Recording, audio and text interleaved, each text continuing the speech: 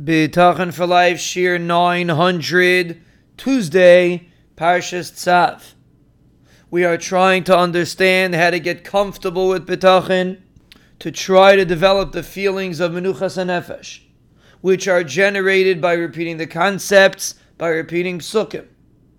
And there's a very powerful Rabbeinu B'chaye in Parshas Mishpatim that explains how HaKadosh Baruch Hu works. What are the Yeshuas that HaKadosh Baruch Hu brings? And it's important to understand it, to realize what it means to get comfortable with Bitachon, and what is our expectation. He says a very powerful concept. It's in Perek Chof Aleph, Pasuk Yud Tes. And the Pasuk says, V'rapoi yirapeh. That a person will have a Refua. It's discussing a person that got hit, and he will have a Refua, and you have to pay the doctor's bills if you hit him. Rabbeinu B'chaye says an amazing thing. He says, Kol Refua bebasar v'dam lo yimatzanua b'chol haksuvim kiyim b'dagesh. Every time we discuss a Refua from a human being, we have a pay. There's a dot in the pay. And he brings different examples.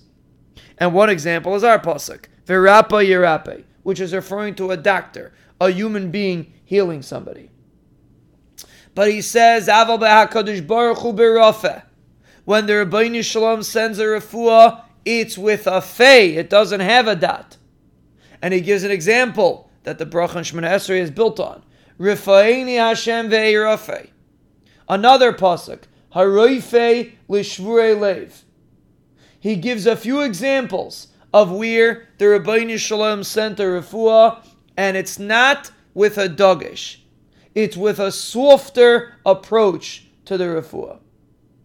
And he explains, V'hatam bazeh, ki ha-refua b'basar v'dam, eina ela al yedei tsar v'tayrach.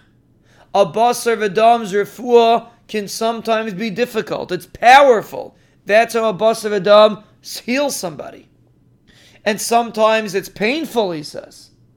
Avo Refua shel HaKadosh Baruch Hu b'nachas. The Rebbeinu Shalom heals simply, smoothly. Ein sham tsar klal. A davar neira. There won't be any pain.